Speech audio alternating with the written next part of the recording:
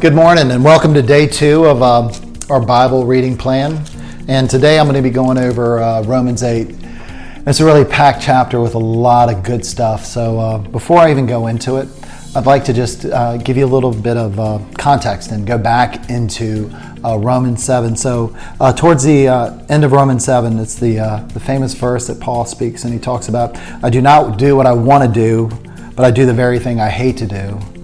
Now if I do what I do not want, I agree with the law that is good. So now it is no longer I who do it, but the sin that dwells within me.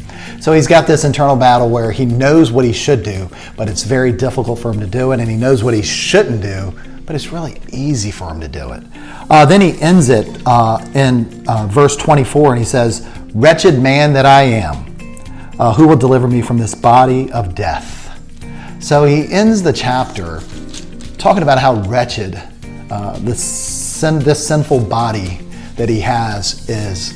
And then we go into Romans 8.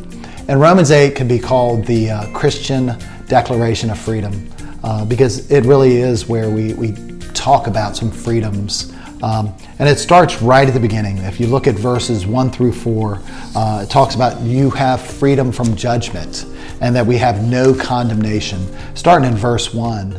Therefore, there is now no condemnation for those who are in Christ Jesus. For the law of the Spirit of life has set you free in Christ Jesus from the law of sin and death. So Jesus came because the law wasn't working. That outside-inside morality just wasn't cutting it. So Jesus came, and with what he did, he changed the game. We became... we were driven to do the right things, not because, okay, these are the things that I have to do to be right, but it's because we're changed and we become something else, and we do those because we want to, out of the desire and the love that we have for our Creator and our Savior, Jesus. So that's the first part of it. There's the freedom from judgment and no condemnation. And let me just say a little bit about condemnation. Condemnation comes from the enemy, and condemnation is something that draws you away from God because of the shame and guilt that it gives you. And conviction is something that's very different. It comes from the Holy Spirit. And it's that pushing you on, saying you can do better than that. And it draws you closer to Christ. So there's a very big difference between the two. So the next piece of Romans, which is verses 5 through 17, they talk to the freedom that we have from defeat and how the obligation that we had to our sinful nature is gone. So I'll read you verse 5. For those who live according to the flesh set their minds on the things of the flesh, but those who live according to the Spirit set their minds on the things of the Spirit. So what Paul had talked about, being a slave to his flesh, is resolved by the Spirit of God that lives within us upon salvation. Does that mean we're not going to sin? No. Does that mean we're going to do everything right all the time? No. But it does mean that we have a helper inside of us that can help us in this walk as much as we allow him to help us. So another verse that I want to read here is going to be verse 14. And I love this verse because it really speaks to what our identity is. And that is, for all who are led by the Spirit of God are sons of God. You are a son of God. You are a daughter of God. If you've accepted Jesus Christ as your Lord and Savior, you are a son or daughter of God. And that, to me, is a foundational aspect of my identity. And it supersedes anything that I could ever do. I love my wife, and I want to be the best husband I can to her. But before that, I'm a son of God. I enjoy what I get to do for the church, but before that, I'm a son of God. The next piece of this freedom declaration for us is from verses 18 to 30. And this is freedom from discouragement. And I'm going to read you just a couple of verses here.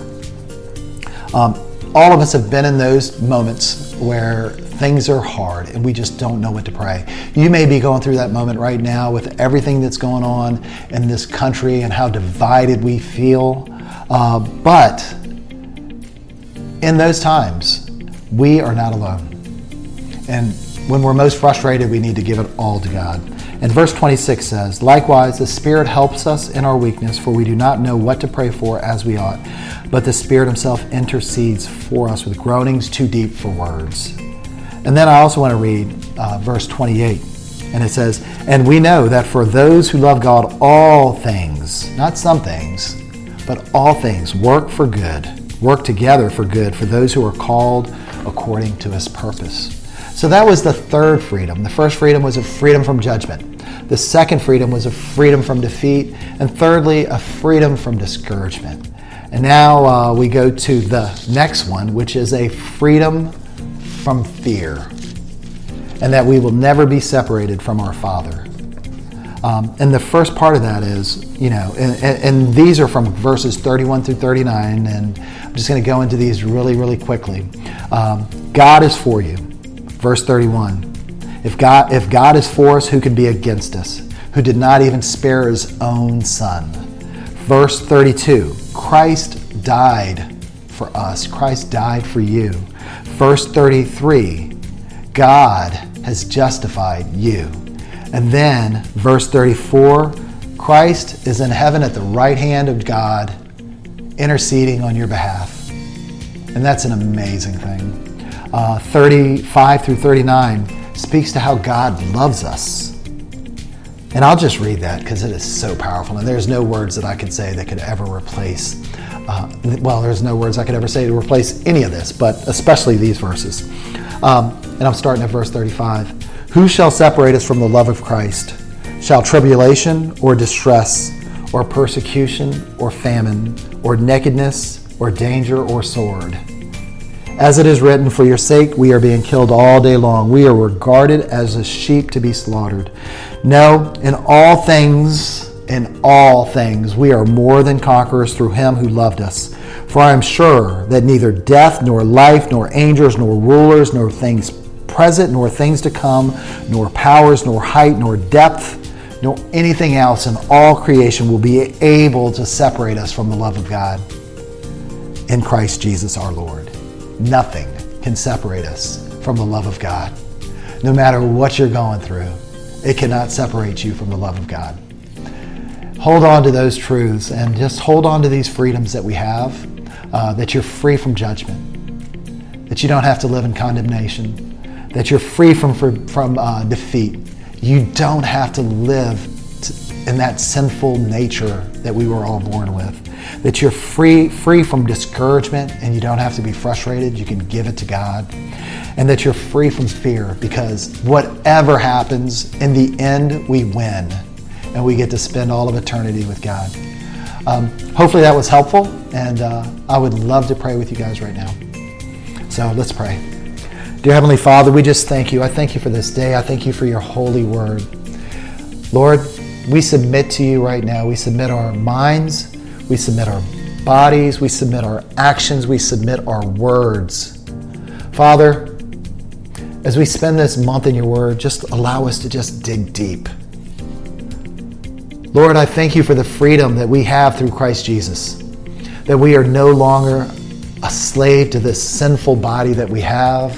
Father, that we do not have to feel condemnation anymore, that we are free from defeat, that we are free from discouragement, that we can rest in you and find peace in you no matter the situation. And most of all, Father, that we are free from fear because we know in the end we win. No matter how dark it seems right now, no matter how much despair we feel, our feelings can lie, but in the end we win because nothing will separate us from your love.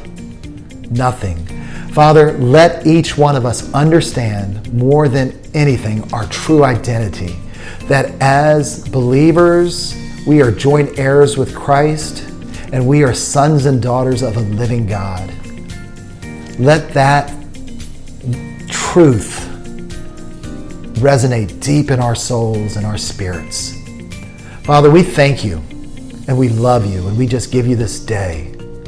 Be with us. In the precious and mighty name of Jesus we pray. Amen. Thank you for joining us today and have a great day.